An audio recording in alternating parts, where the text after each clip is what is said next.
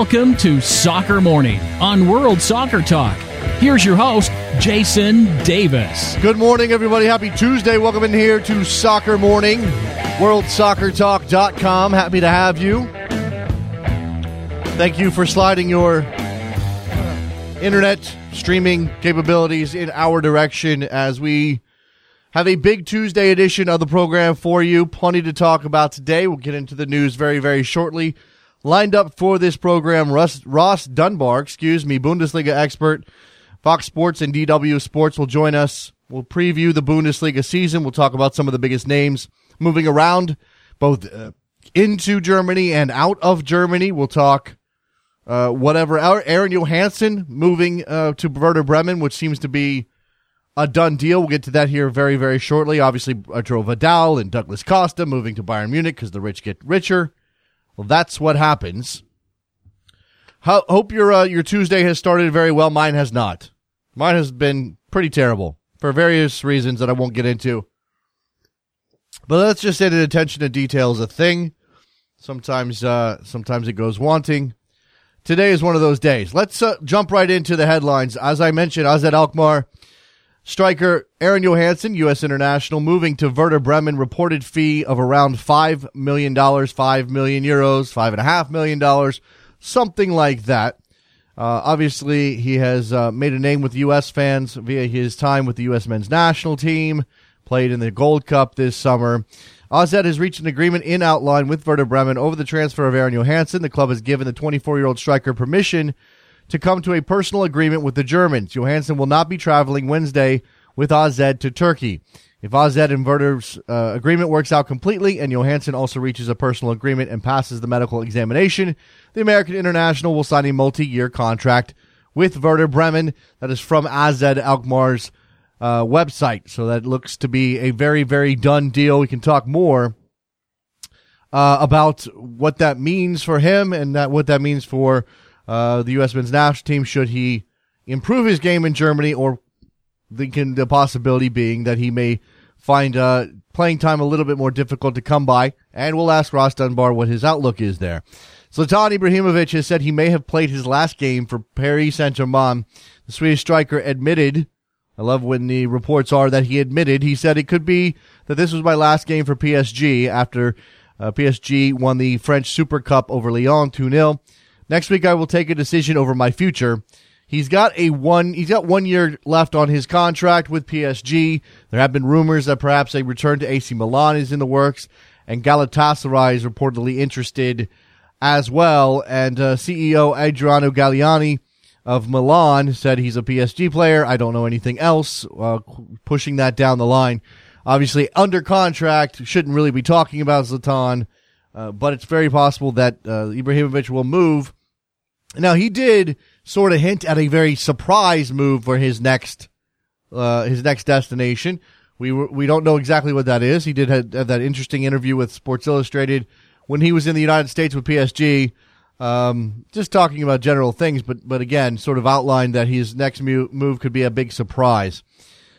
Seattle Sounders captain Brad Evans is in the Seattle Times today in an article by Matt Pence outlining that the CBA, recently signed by the Players Union and MLS, does not exactly work to the players' benefit.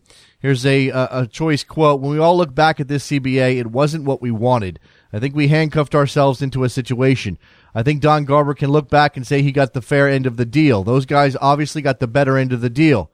But come 4.5 more years, we're going to have to put our foot down. We found out, I think, through enough social media, that all of the fans were behind us even after the fact. A lot of them said, you guys got screwed. Why didn't you stop? There's a lot to think about. We have to get this group unified enough. Clearly, some grousing. Part of this is over the release of Jaime Pinedo by the LA Galaxy. Brad Evans addressing that, sort of talking about what players earn and versus what players earn that are Americans versus what players earn that are coming from Europe and South America. He said it's easy for Central American or a European player to do that. For Americans, it's almost impossible. There's nowhere else for us to go. We're handcuffed into this situation. We have to be strong. We have to be unified.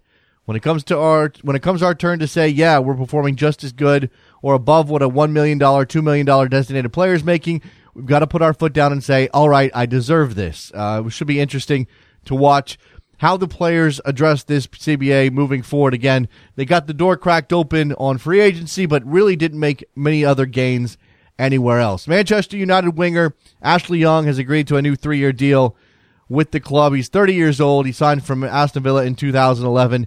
There was a possibility of Young moving on. He had interest elsewhere, but he always wanted to stay at United, and he has signed a new deal. Russian Premier League football club Anzhi, famous for being the team that spent a lot of money a couple years back, has called for an end to quote-unquote bigotry in domestic football after its fans were abused by CSKA Moscow supporters.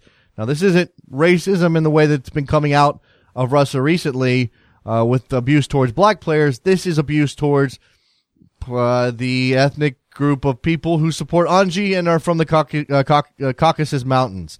Anzhi fans typically hail from ethnic minority groups in the Caucasus. Football authorities are investigating. The CSKA fans' chants included insults directed at our clubs and fans, expressions which provoke hostility on the basis of ethnicity. Unpunished aggression from fans will inevitably lead to a rise in the number of such incidents. This is a statement by Sergei Korbalev, the general director of Anzhi. There were apparently some banners, some gay slurs, quite the scene at this match. And again, this sort of crystallizes the problem that Russia has with abuse of any kind, but they don't seem to want to address racial abuse. But ethnic abuse is on the table. It's a very interesting dynamic and kind of makes them look like a bunch of hypocrites. UEFA has rejected Fenerbahce's protest over Shakhtar Donetsk feeling a player who tested positive for a banned substance at Copa America.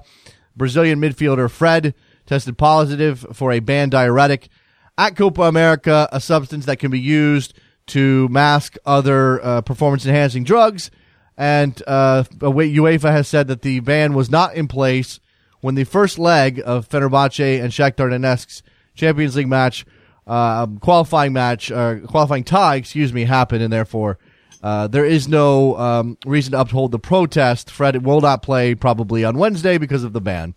So there's that. All right, let's step aside. We'll reset. We'll talk some Germany coming back with Ross Dunbar from Fox Sports and DW Sports. Soccer Morning on a Tuesday. Thank you very much for listening. WorldSoccerTalk.com. We'll be right back. Face in the crowd, you're talking too loud, but I can't hear you calling. So far this season, the New York Red Bulls have owned New York City FC, winning both times the two teams have played. One at Red Bull Arena, one at Yankee Stadium. Now it's time for a third go-round as the Red Bulls play host to New York City this Sunday at 7 p.m. Eastern. Soccer Morning listeners, I'd like to invite you to hear my thoughts and analysis live during the game at Rabble.tv. With Rabble, the concept is simple. All you have to do is tune into the broadcast on TV, press the mute button, and then head over to Rabble.tv to listen to the broadcast on your desktop, through your iOS app, and now through your mobile browser. You can join in too by posting your questions and observations in the comment section. And if you have an iPhone, install the Rabble TV app and add a comment to the broadcast message board, then listen live via the app. Or why don't you create your own broadcast, call one of your team's games. It's easy. Sign up for free and try it out. Will it be a clean sweep for the Red Bulls in the Hudson River Derby, or can NYCFC make a difference with Pirlo in midfield? Find out this Sunday with me on Rabble.tv.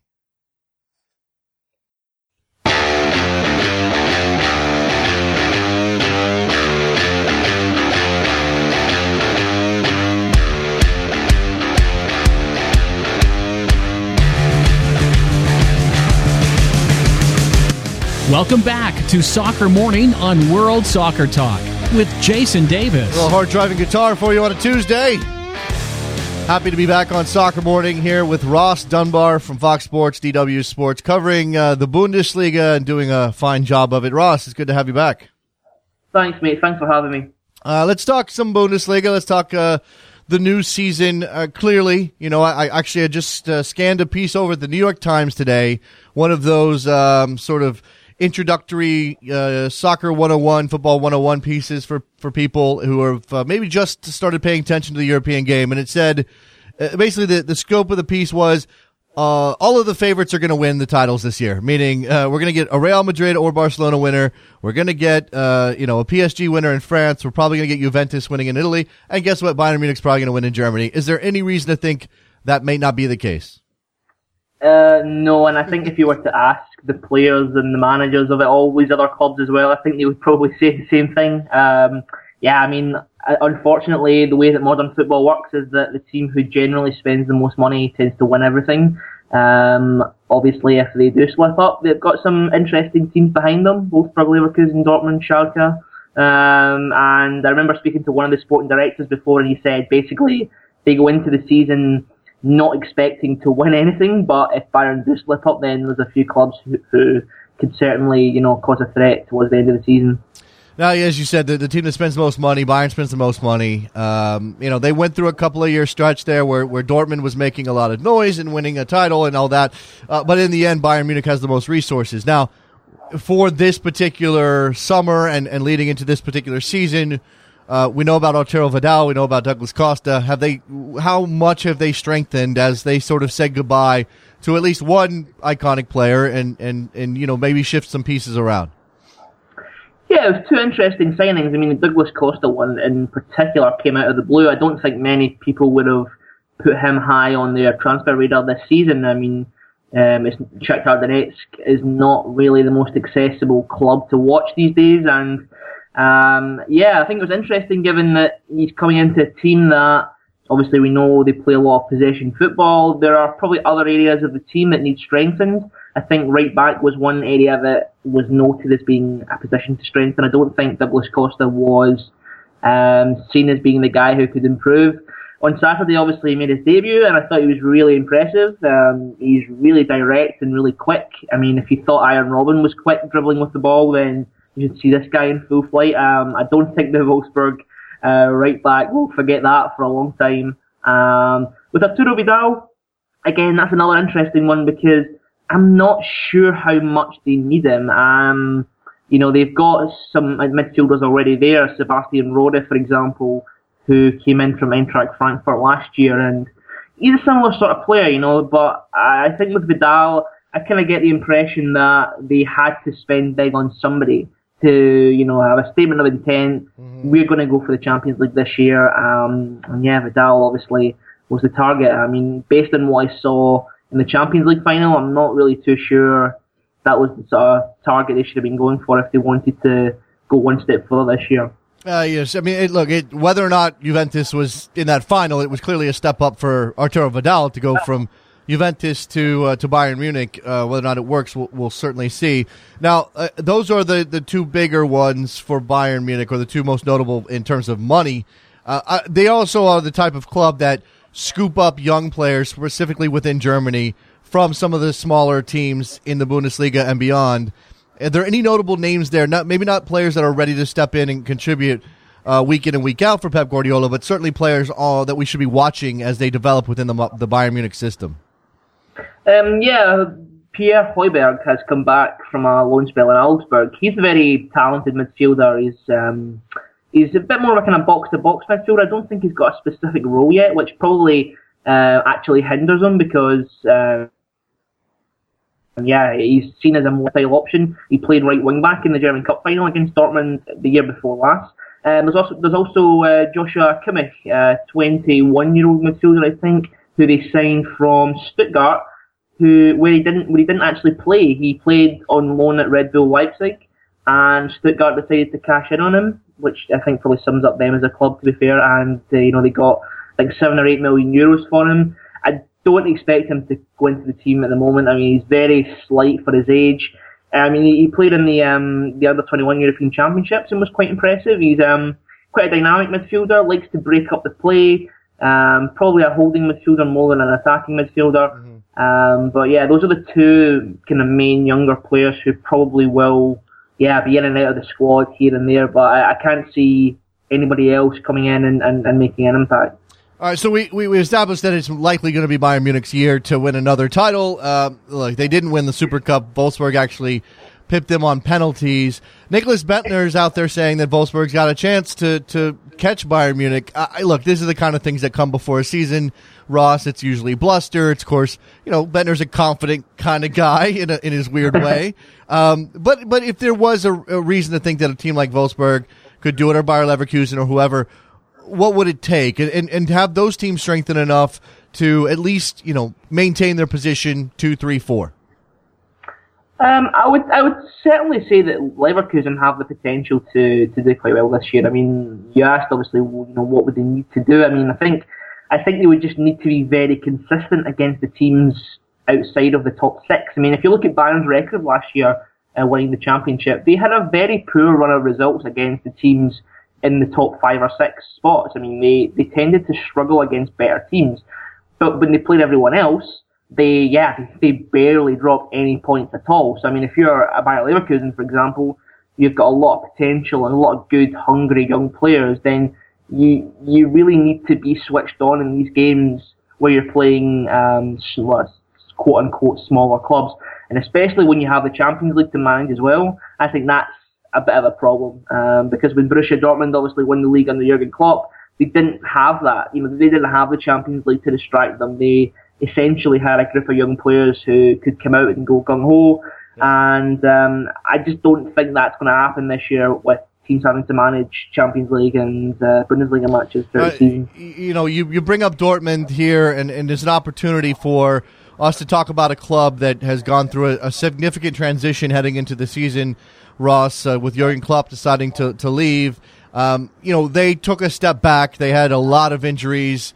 It wasn't easy. I don't know how much of that played into Klopp's decision, but now what's next for Dortmund? Because what they've proven is that it's very difficult to sort of establish yourself on Bayern Munich's level because of the resources available to Bayern. Is Dortmund going to settle into a position where, they may contend for Champions League occasionally, but they're not always going to be up there fighting for titles? I think there's an acceptance that if you're Borussia Dortmund and you don't have the same amount of resources as Bayern Munich, Wolfsburg, or even Bayer Leverkusen, the two clubs who are owned by companies, Volkswagen and Bayer, then you would probably just be happy to finish third, and that means you would get automatic Champions League football. You could have a go in the German Cup. I think that would have been good enough for Jurgen Klopp in the last 2 years.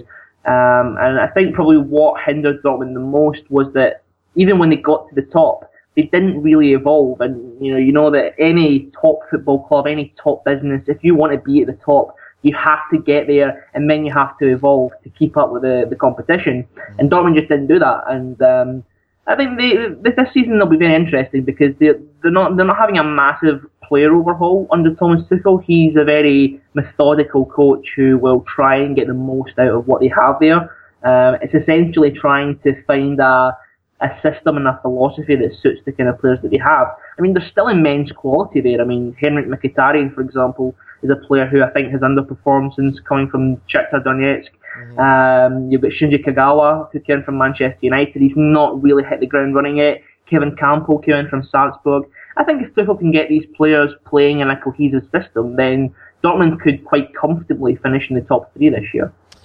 You mentioned Shinji Kagawa, who's a fascinating figure to me because of his move to Manchester United. It never worked there. I'm not sure it was entirely his fault, but there may have been, there may have been some adjustment issues. Sometimes it just doesn't work out culturally, language barriers, everything else. But then it was, let's go back to Germany, let's go back to Dortmund and try to catch that lightning in a bottle again. And as you said, it hasn't worked out.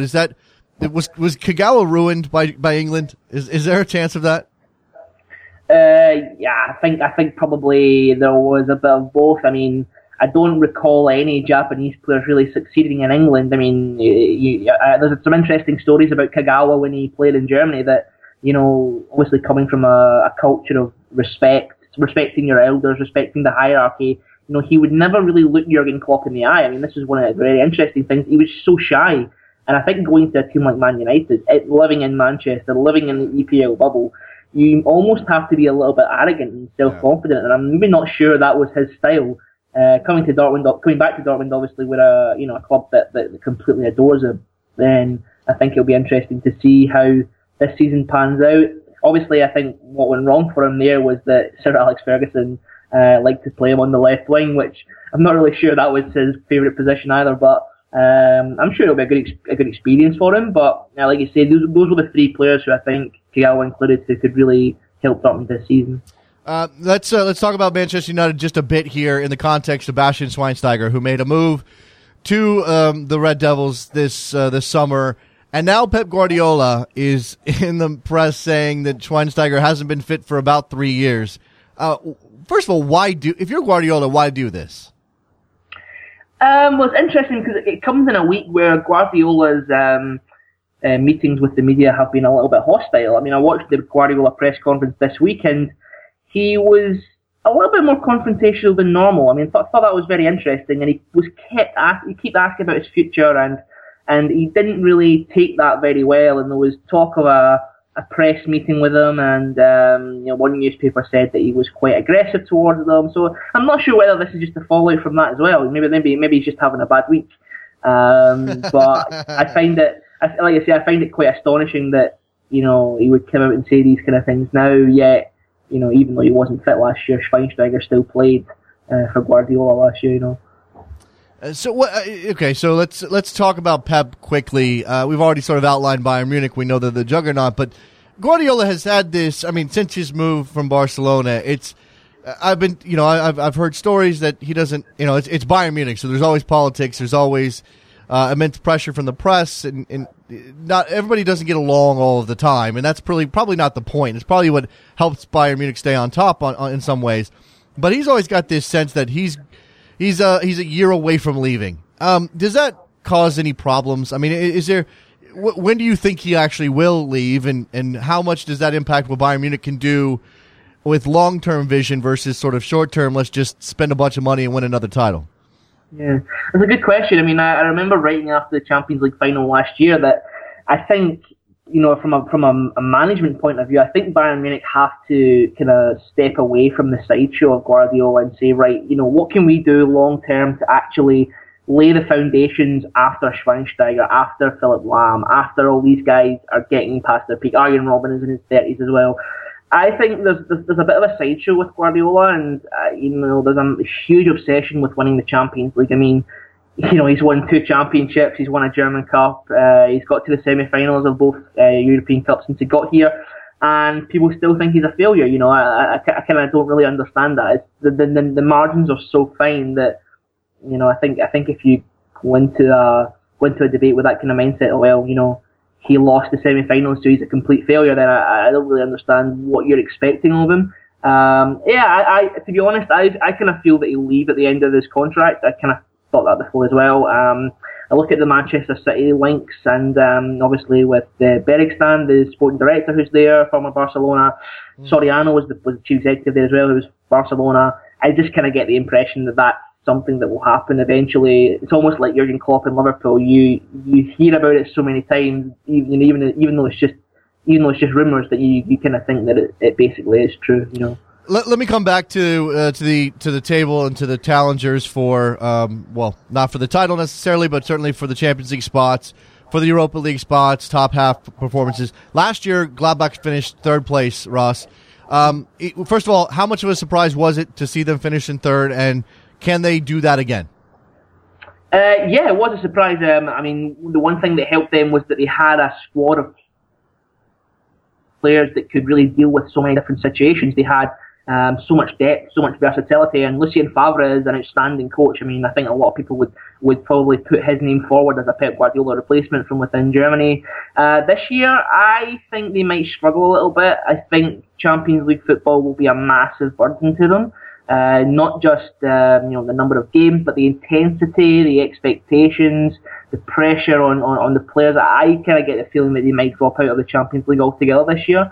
They've not made any massive signings. They've brought Josip Drmic in from Bayer Leverkusen, who was a second option for them last year. So they've not really strengthened a great deal. They've lost Christoph Kramer, of course, World Cup winner.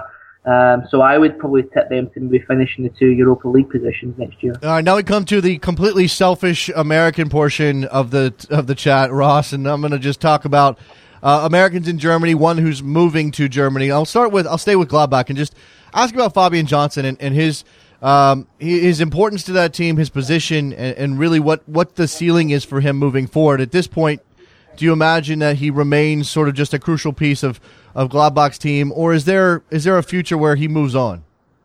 I think he's a very important part of the squad. I mean, I mentioned the versatility last season at Gladbach, where they had a group of strikers and a group of forwards, probably about 7 or 8 of them, who could deal with different situations. I mean, I remember one game against Bayern Munich where they won at the Allianz Arena. They brought in Andre Hahn from the cold, and he played up front and had an outstanding game. It's just that kind of versatility that was really important for them last year. And Fabian Johnson is exactly that. I think he's really kind of honed his attacking game since going there. Obviously, he played a lot of the time at left back at Hoffenheim, but now at Gladbach, he's more of a left winger, very good on the counter attack. So automatically, his speed is really important in Germany because those kind of counter attacks are basically what the league is about these days. And I think going into the Champions League, he could probably play a big part for them, especially away from home. Let's turn to the player who's rumored to be moving. Actually, I think this is almost done as per the announcement on AZ Alkmaar's website. Aaron Johansson to Werder Bremen for something like €5.5 million. Ross, we know as U.S. men's national team fans know what kind of player he is. We also know the reputation of the Eredivisie and how it sort of creates forwards who then go on to better leagues and sometimes struggle. We can't all be Luis Suarez. So what do you expect for Aaron Johansson at Werder Bremen? How likely is regular playing time for him, and how difficult will he find it to score goals at the same level?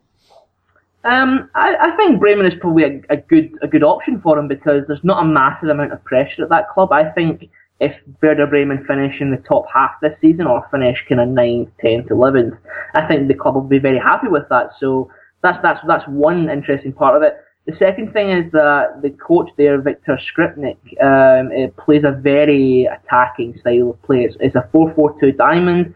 They play with 2 strikers. They play very high up the pitch, and that's why last season, players like Franco De Santo were able to get into double figures because they had so many chances inside the penalty box. And I think someone like Aaron Johansson playing as one of those 2 strikers, I think you've got a lot of joy. It's an interesting move because Bremen, not really a club that spends a lot of money. They've got financial problems. They've lost Franco De Santo to Schalke this summer, which was quite a surprising move. They also lost Davy Selke, the young striker who went down to the second division with Red Bull Leipzig.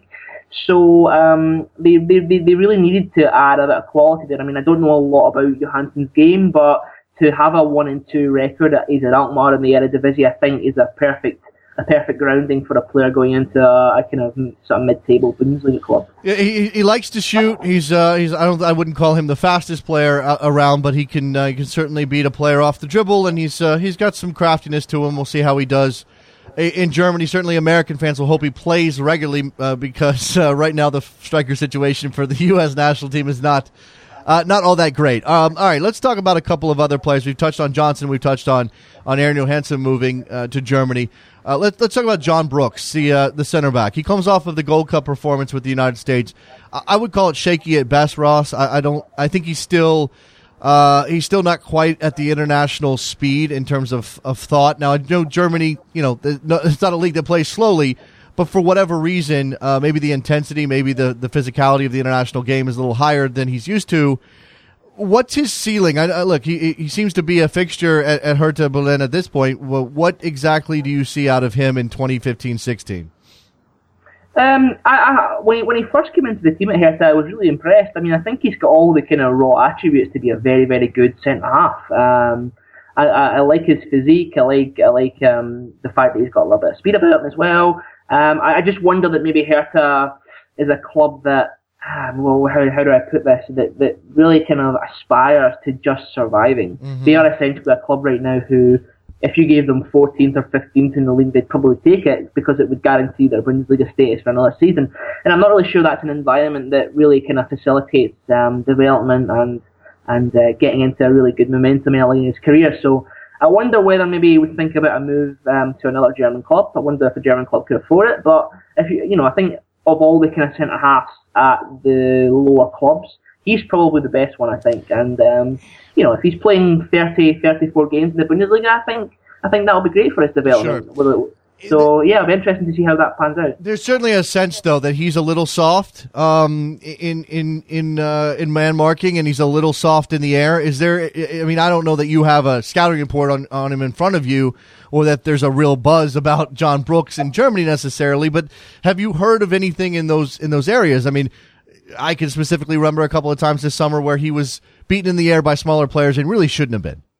Yeah, to be honest, it's not something that I've picked up on. I mean, the one thing that kind of, like I said, stood out for me in this sort of early time playing in the Bundesliga was actually his physique. Maybe he's just not improved that part of his game. I mean, one thing about the Bundesliga, you do see a lot of long balls, but it tends not to be kind of aerial situations. It tends to be more direct balls, more kind of counter-attacks, more quick attacking midfielders that he's up against. So maybe that's just a part of his game that maybe isn't tested as much here in Germany. Maybe if he played in the Premier League in England, that would be something that he could really work on. Let's talk about a youngster who's not in the national team right now and really has no business in the national team as he figures out the next stage in his career, and that's Julian Green. Now, he went on loan. He's a Bayern Munich player. He went on loan to Hamburg last year. It was a disaster. I don't think there's any other way to say it. And the reports are now, Ross, that he's going to stay with Bayern Munich and play with the U23s this season, or at least for the time being. That seems like a mistake to me. Now, he's 20 years old, so it's not completely out of kilter, but it doesn't seem to be the next step for him.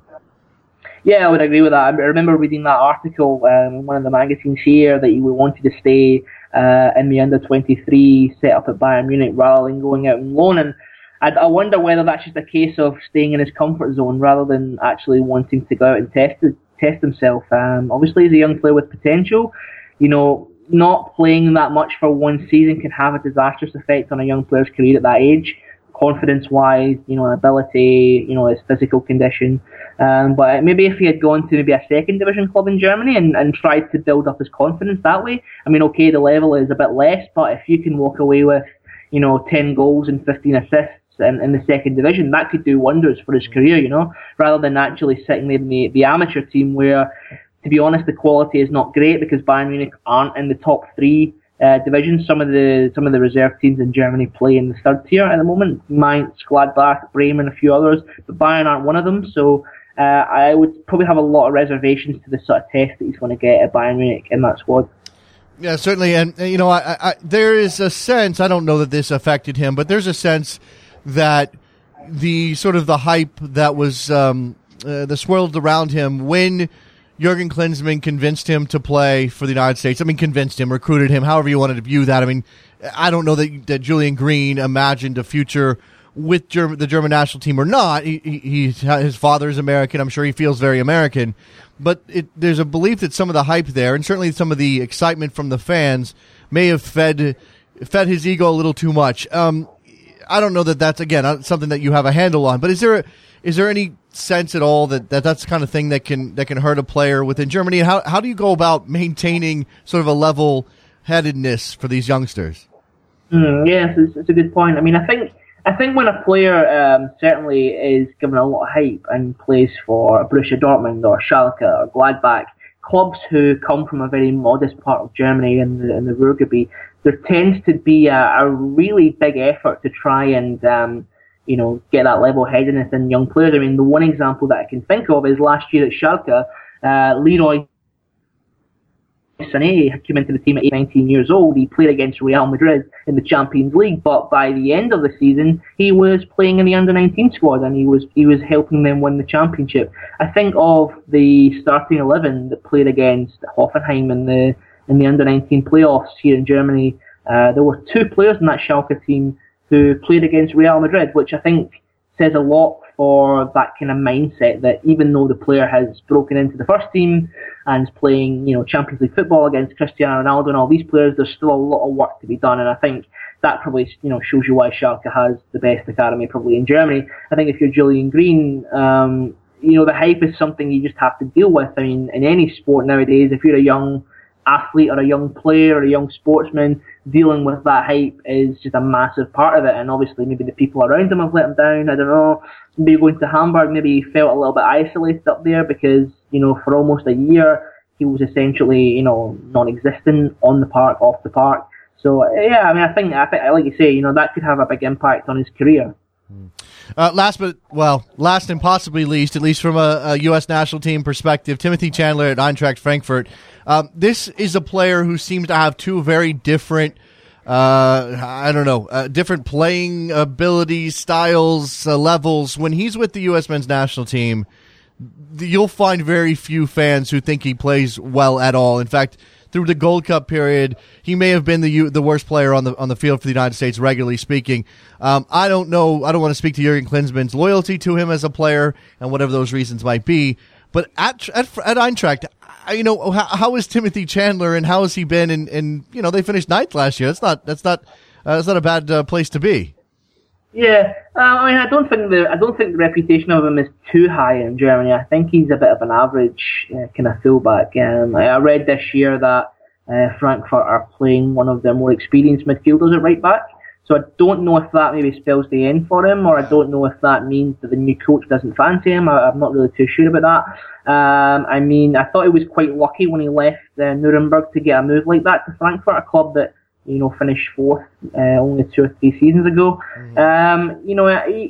He's a promising player in terms of his, he's got really natural kind of athletic ability, but, I just think defensively, he lets himself down a lot. His positioning is quite poor. I think he ball watches a lot. Yeah. So I think there maybe is room for some development there, but I wouldn't hold out of it. I wouldn't hold out him having a great season, to be honest. Yeah, there you go. Ross Dunbar covers the Bundesliga at Fox Sports, DW Sports. Go find him on Twitter. Ross, what's the Twitter handle? My Twitter handle is Ross Dunbar 93. There you go. Ross, appreciate the time. Thank you very much. Looking forward to the Bundesliga season, which now we can see much more easily in the United States thanks to Fox Sports. Ross, thank you very much. Cheers, Jason. Thank you. There goes Ross Dunbar. Let's talk to you on the phone lines. We'll open those up. By the way, trade just gone down. Jack McInerney to the Columbus Crew. We can talk about that. Soccer Morning, WorldSoccerTalk.com. Be right back.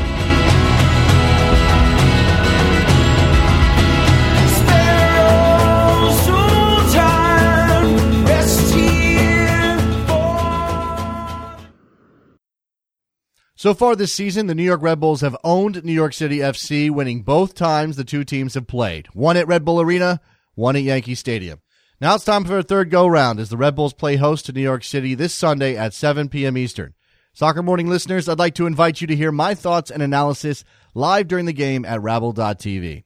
With Rabble, the concept is simple. All you have to do is tune into the broadcast on TV, press the mute button, and then head over to Rabble.tv to listen to the broadcast on your desktop, through your iOS app, and now through your mobile browser. You can join in too by posting your questions and observations in the comment section. And if you have an iPhone, install the Rabble TV app and add a comment to the broadcast message board, then listen live via the app. Or why don't you create your own broadcast, call one of your team's games. It's easy. Sign up for free and try it out. Will it be a clean sweep for the Red Bulls in the Hudson River Derby, or can NYCFC make a difference with Pirlo in midfield? Find out this Sunday with me on Rabble.tv.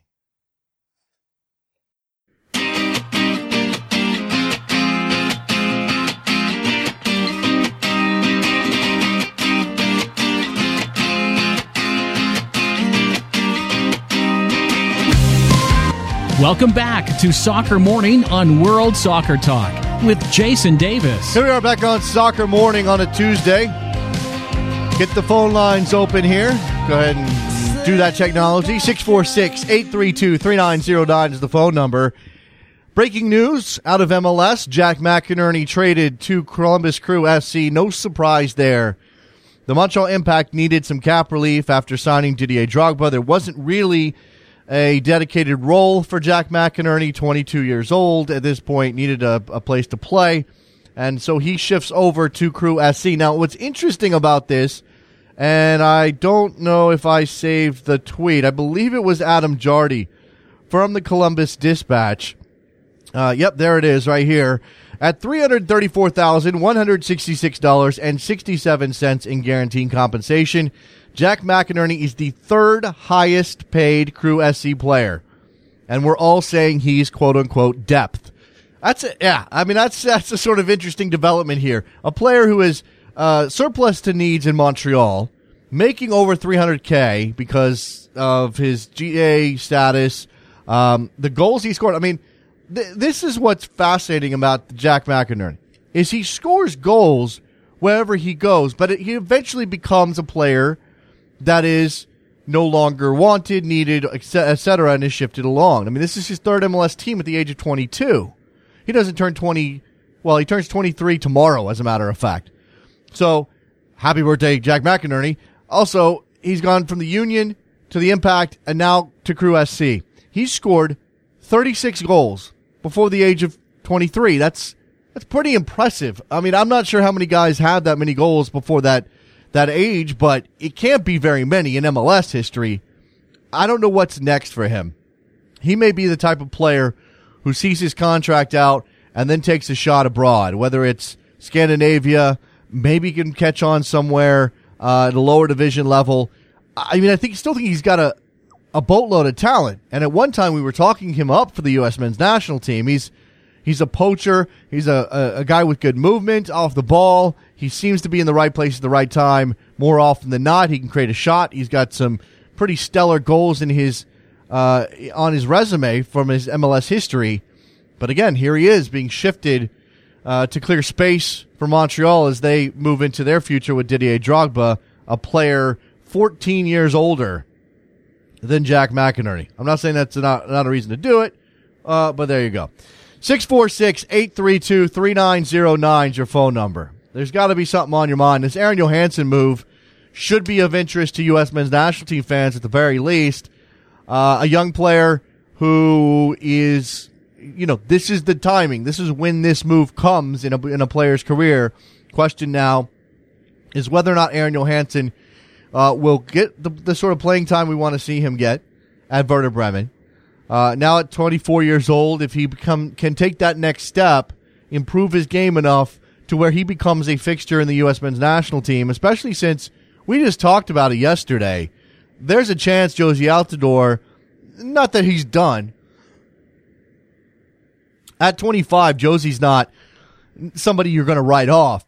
But if the national team, for the time being, is kind of taking a different approach, and Josie is no longer the number one fixture at the top of the formation, it's an opportunity for Aaron Johansson to step into the void here. It's an opportunity for a player of sort of a different stripe, a different type of player to make to stake his claim and make his name within the national team in the international setup. And it may come on October 9th because, again, my gut tells me Josie Altidore won't be starting in that match. He may not be on the 23-man roster for that match. The way things are going, the way winds are blowing with Jurgen Klinsmann. 646-832-3909. We touched on Zlatan Ibrahimovic talking about his potential move from PSG this morning. How awesome would it be if his surprise that he was teasing is just to move to MLS now? I'm not sure there's a team out there that could pay him. Maybe Seattle. Can Seattle get Zlatan? I mean, they probably don't. Well, they need everything they can get right now. They need every bit of help they can get. But Zlatan Ibrahimovic is 33 years old. 33 years old. Maybe it's time for him to go ahead and move to. I think he's got interest elsewhere. Certainly, he could go back to AC Milan. There are other opportunities for Zlatan Ibrahimovic, but if he's looking to surprise some people, you can't do any better than surprising people with a move to MLS at the age of 33. Could go back to Malmo. He could go back to Sweden. That's a good call from Trevor Hayward. Go back to and go back home and play out your last couple of years back in your native country. He could absolutely do that. That would be an amazing move. James on Twitter. It's a good move for Aaron Johansson. We'll see if he can continue to score in a better league. There's again, it's a step up. It's what you want to see. You want to see from a player at this point in his career. Travis Clark on Twitter, our friend from Top Drawer Soccer, moving to a mid-table team in Germany from AZ is a move that Josie should have made instead of Sunderland. Can't argue with that. Certainly in retrospect, considering the way things went with Josie Altidore in England. I mean, England is the lure. England is the the league so many players want to end up in, and maybe I talk about the cultural things. I mentioned it with Shinji Kagawa. He adjusted better to Germany than he did to England. I'm not saying that across the board everybody will do that. But when you look at what Josie decided to do versus what Johansson decided to do from the same club, maybe the allure of the culture of England and the language and everything else was too much for Josie Altidore, as opposed to going to Germany, potentially having to learn a new language, adjust to a different culture, as close as it might be to Dutch culture. It's clearly something very different. So I wonder how much of when you look at Breck Shea could have gone, not saying he had the offers, but I imagine Breck Shea could have found a way to get to Holland, or found a way to get to a lower division or a second division team in Germany, or a lower half team in Germany, rather than the move he made to Stoke City. But the pull of Stoke being in England overwhelmed everything else. I mean, I wonder how much that, I mean, certainly Breck Shea had some culture shock in England. There's no doubt about that. But it may have been worse in Germany, or he may have imagined it would be worse in Germany, particularly because of the language. And therefore he was pulled to England. Aaron Johansson, being raised in Iceland, maybe doesn't have those same hang-ups that the American-bred player does. I mean, I'm just spitballing here. Let's talk to Alex in San Diego. What's up, Alex? Alex? Alex? Hello? I can hear you talking. Alex? Yeah. Are you there? What was that all about? No, I was talking to my brother. All right. Well, we got a little snip of that conversation. What's on your mind today? Nah, I just wanted to talk about the USA Mexico game. Yeah, absolutely. Go ahead. Alex, go ahead. Give me your thoughts. Yeah, I just wanted to say, hopefully, the USA fans, we show up at the Rose Bowl, and we don't let the Mexico fans outnumber us on home soil. Yeah. And I was there back in 2011, and it was 95,000, yeah. 5,000. So hopefully we. I hope so too. I hope so, yeah. Alex. And there's a first of all, let me just hype this up a little bit. There is a campaign out there. There's a GoFundMe page for a campaign to get veterans to this game. I gotta find the tweet. It's here somewhere. I'll find it. Yeah, I saw it online. I think it's Tix TIX for troops. Go search that on GoFundMe if you want to help out there. If you can't go to the game, I mean that's a good way to help. I don't know what we're gonna get, Alex. I hope we get. I hope there's a strong showing. I mean, I know. Look, Mexico fans are passionate people. I respect the hell out of them for it. When the tickets go on sale and they have an opportunity to go sale tree in this country, they jump on it. They don't wait. They don't waste time. They don't mess around. For whatever reason, the American fans do, or maybe they're just intimidated by the number of Mexico fans who show up every time. But that's got to change eventually. And I've had some people come at me because I said, "Shut up and buy the tickets. Shut up and go." And they're like, "Oh no, come on! You don't take your family to that game because whatever. There may be some abuse, or Mexico fans are." I've been there. Go ahead. Yeah, I'm sorry. I mean, I've been there, and I've never seen any fans fighting or anything. As long as you just keep to yourself. Yeah. Don't antagonize. Look, you can't account for somebody else's behavior, but don't antagonize anybody. First of all, so this is what I'm going to recommend. Okay, if American fans go. Don't go and start singing songs about Mexico walking through the concourse, okay? Just don't do it. And if you're in the parking lot and there's tailgating going on, don't be the guy talking about the sombrero, okay? Just don't be that guy, all right? Just enjoy yourself out and go. And when you get into the stadium and you're around the fans who are supporting the same team, maybe that's when you bust out the songs. But bust out songs that support your team rather than say anything about Mexico, because if there's going to be a good environment, that's the steps we have to take. And I'm not even saying like I know some people say, well, what about the Mexico fans?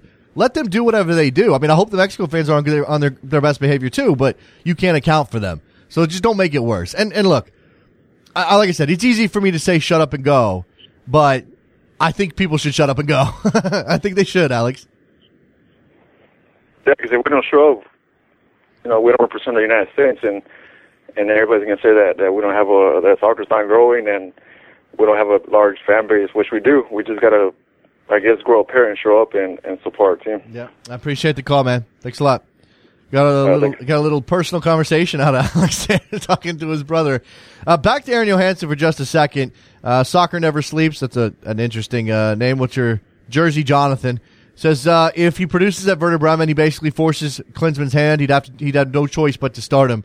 It's probably true. I mean, if he can score goals at Werder Bremen, it's pretty clear that Aaron Johansson is one of the best striker options the United States has. I mean, he may be right now anyway. He may be deserving of a starting position now anyway. The issue has been for Klinsmann is to try to figure out how to make his team work without that target striker. And again, it's not that Josie Altidore was elite at that particular skill set, but he was good enough to make it work, especially against a lot of the teams that the United States plays in CONCACAF. And now that has gone by the wayside, or Josie isn't performing well enough, or his off-the-ball movement isn't good enough for Klinsmann's liking, because if there's anything we know, it's that Klinsmann likes players that run. Then it may be Aaron Johansson's time to step into the fray again and make the most of his opportunity. Let's see, 646-832-3909 is your phone number. Keep that coming. A couple of thoughts on Jack McInerney coming at us as well. This is a player that has scored a bunch of goals in MLS already, and he's just about to turn 23 years old. He seems to be a player that doesn't ever quite fit exactly in with the team he's been acquired by, whether it's Philadelphia, who started him for a while, and then he gets kind of pushed to the side, and then they trade him to Montreal for Andrew Wenger, and he never really clicks. I mean, he scored some great goals in Montreal. He got quite a few starts, but he never seemed to establish himself as the week in and week out starter. I mean, he's played with some great players there. Now he moves to Columbus. He's not going to start for Columbus. He's not. You got Kai Kamara in that team. You got those wing forward options like Ethan Fenley and Justin Merrim. Where is Jack McInerney going to fit exactly? I mean, he may be a player off the bench. He may get a spot start, but he's essentially, I mean, I hate to say it this way, but is Jack McInerney essentially Chad Barrett in MLS at this point? I mean, better strike rate, I guess, but think about the role that Chad Barrett has in Seattle. He's filling in for injured and absent players. He scores the occasional goal, scores, his share of goals. He makes less money than Jack Mack, I'm pretty sure at this point. But that's essentially where Jack McInerney is now in his career. He's the player who isn't going to be the one you count on to score the goals. Very interesting stuff. Speaking of interesting stuff, and I touched on this in the news this morning, Brad Evans and his comments about the MLS CBA. I'm going to get back to that in a second. Let's go to Tyler in Virginia. Hey, Tyler, what's up? Not too much, man. Just wanted to call and kind of touch on what you were talking about earlier about Aaron Johansson moving to the Werder Bremen and, what that could mean for Josie going forward. Go ahead, man. So, go ahead. Yeah, but, I mean, I don't know. I wasn't, I don't know, maybe it's just me. I wasn't really that impressed by Aaron's performance in the Gold Cup. I mean, you can say that about a lot of the players. All of them? But, Sorry. Yeah. Sorry. It's true. But, so, if he does go to a Werder Bremen and he performs well, I guess, based off merit alone, yeah, you can make the argument that he deserves an opportunity. But, I mean, in terms of how, he fits in with the full national team, I still feel like Josie's a better fit. It's like, like you said earlier about, kind of making it all work. But, Tyler, I want this team to be a fit for Aaron Johansson. Do you know what I mean? Like, I want Klinsmann to figure this out. I mean, do something here. You gotta call up birdie votes to figure out how to play without Josie Altidore. Then do that. We need this team to be able to switch in a player like Aaron Johansson, especially if he's on better form, especially if he's scoring goals in a better league. Not just because he might make the team better, because it's good to have that option. They need to be able to be versatile that way, and they're not. And I sort of bemoan the fact that we don't have a consistent system, but that also kind of goes back to the problem that Klinsmann may have relied on Josie a little too long. Yeah, I mean, but he's really the only one that has gotten the job done. I mean, unfortunately, it seems like Josie, in terms of his form, he will have, a stretch where he's kind of on fire, but then, as we're seeing right now, whether it's due to injuries or, just not finding the back of the net, his form dips, confidence suffers, and he isn't really able to contribute to the national team either. But that being said, I think when he's on, he's really the best option that they have. And looking back at Aaron Johansson's national team career, I don't know, man. Like, he really hasn't, scored the goals yet. He hasn't really produced in the big moments. I mean, maybe you can say he hasn't gotten an opportunity, but I would say that he's gotten enough chances. Look at the goals that he scored. He scored the last goal against Panama in stoppage time, sent Mexico to the World Cup. When he scored against Cuba, so he hasn't really done it against a lot of the bigger name countries that we've played, whether it be in friendlies or even the Gold Cup for that matter. Yeah, four goals in 17 appearances for Aaron Johansson for the United States of America. I don't. Let me see if I can pull up. You mentioned the Panama goal. You mentioned scoring against Cuba. We've got Panama. Okay. So that Azerbaijan in a friendly and Denmark in a friendly. So there you go. That's the list. And as you said, I mean, that's the thing. Josie. There are people in my timeline every day killing Josie, killing him, taking him apart. He's a grass killer. He's lazy. He's a disaster. He shouldn't be in this team. Get him out. Get him out. And I don't know that he doesn't deserve some criticism right now. Certainly he does, based on his performance, based on what happened against New England this weekend, based on the fact he didn't bring it in the Gold Cup. But the man has scored 27 goals for the U.S. He scored some really big goals for this team. Sometimes he does disappear, and he's very streaky, Tyler, and maybe it's just hard for people to accept that this is what Josie is. And he's not a bad player. He's just not a great player. Right, and when I think the frustrating thing for some fans is that, like I said, when he's on form, I mean, do you remember that run when he scored, 6 goals in 6 consecutive matches for the U.S.? Yeah. So people see that. And then you have the highest high, and then you come back to some of his lows, and it's really frustrating for people. I mean, in my opinion, I think he's probably one of the biggest lightning rod in terms of for criticism and things like that on the national team as far as players are concerned.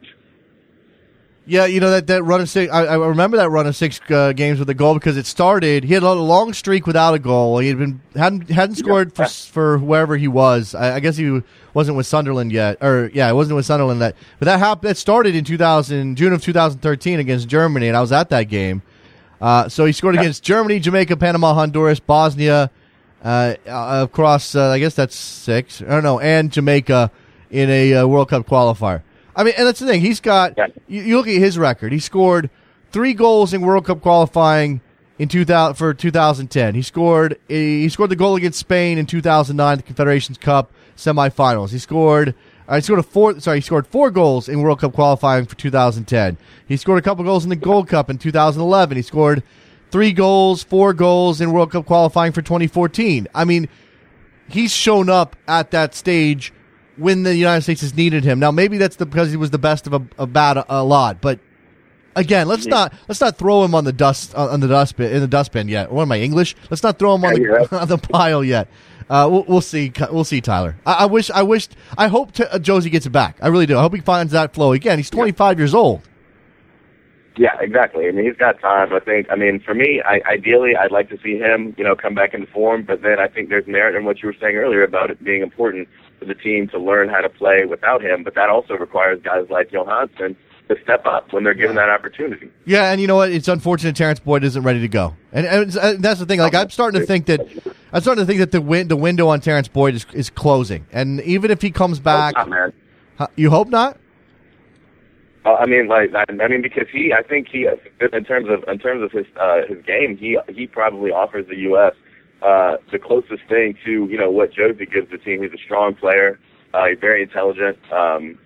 But I mean, I'd love to see him get another opportunity. I mean, sadly, injuries have kind of robbed him of the past few months. But I mean, I think that he would kill it with the national team. I think they've robbed him of a year. I mean, the guy's 24 already, and it's kind of like, again, that's not old, and Josie's 25, so I'm not sending him away forever. But Boyd's got to start getting it. He's got to start getting it going. I mean, Johansson is now at 24. Boyd needs to do that at 24 as well. Tyler, appreciate the call, man. Good stuff. All right, how's it going? There goes Tyler in Virginia. Let me just quickly here. I'll touch on some of this stuff from Brad Evans before we get out of here on a Tuesday edition of the show. Thanks for the calls, guys. Brad Evans, I mentioned this at the top of the show. Some talk about the CBA, asked by Matt Pence of the Seattle Times, and maybe we can grab Matt to have a chat in the near future about some of these revelations. He was the Players Union representative for Seattle during the CBA. This is a lot of after the fact, hindsight, we got screwed, we didn't do enough, et cetera, et cetera. He says, we all want to make more money. We all think we deserve to be on par with players around us, but we also need to really realize we're in this league by choice. If we wanted to leave, I guess I could leave and take my chance overseas. Like I said, we're kind of handcuffed here, and they know that. There will be a time when we need to take a stand and say, no, I deserve to be paid X amount, and this is why. List the reasons, A, B, and C. Compare yourself to other players in the league. Are we getting there? I think we're closer. Personally, I'm very happy to be here, and I feel that my salary is at par with the players of my level. But also when I go to the national team, I'm the lowest paid player there. It is what it is. I don't get upset about it. Except he kind of sounds like he's upset about it.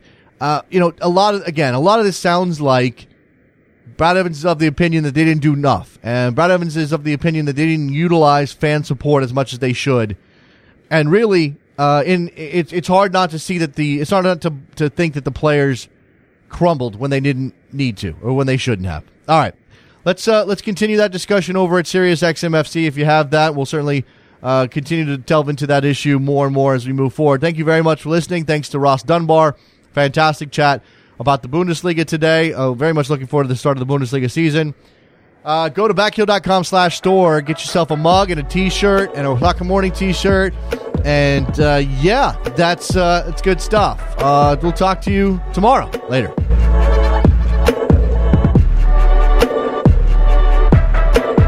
Did my invitations disappear? What I put my heart on every curve.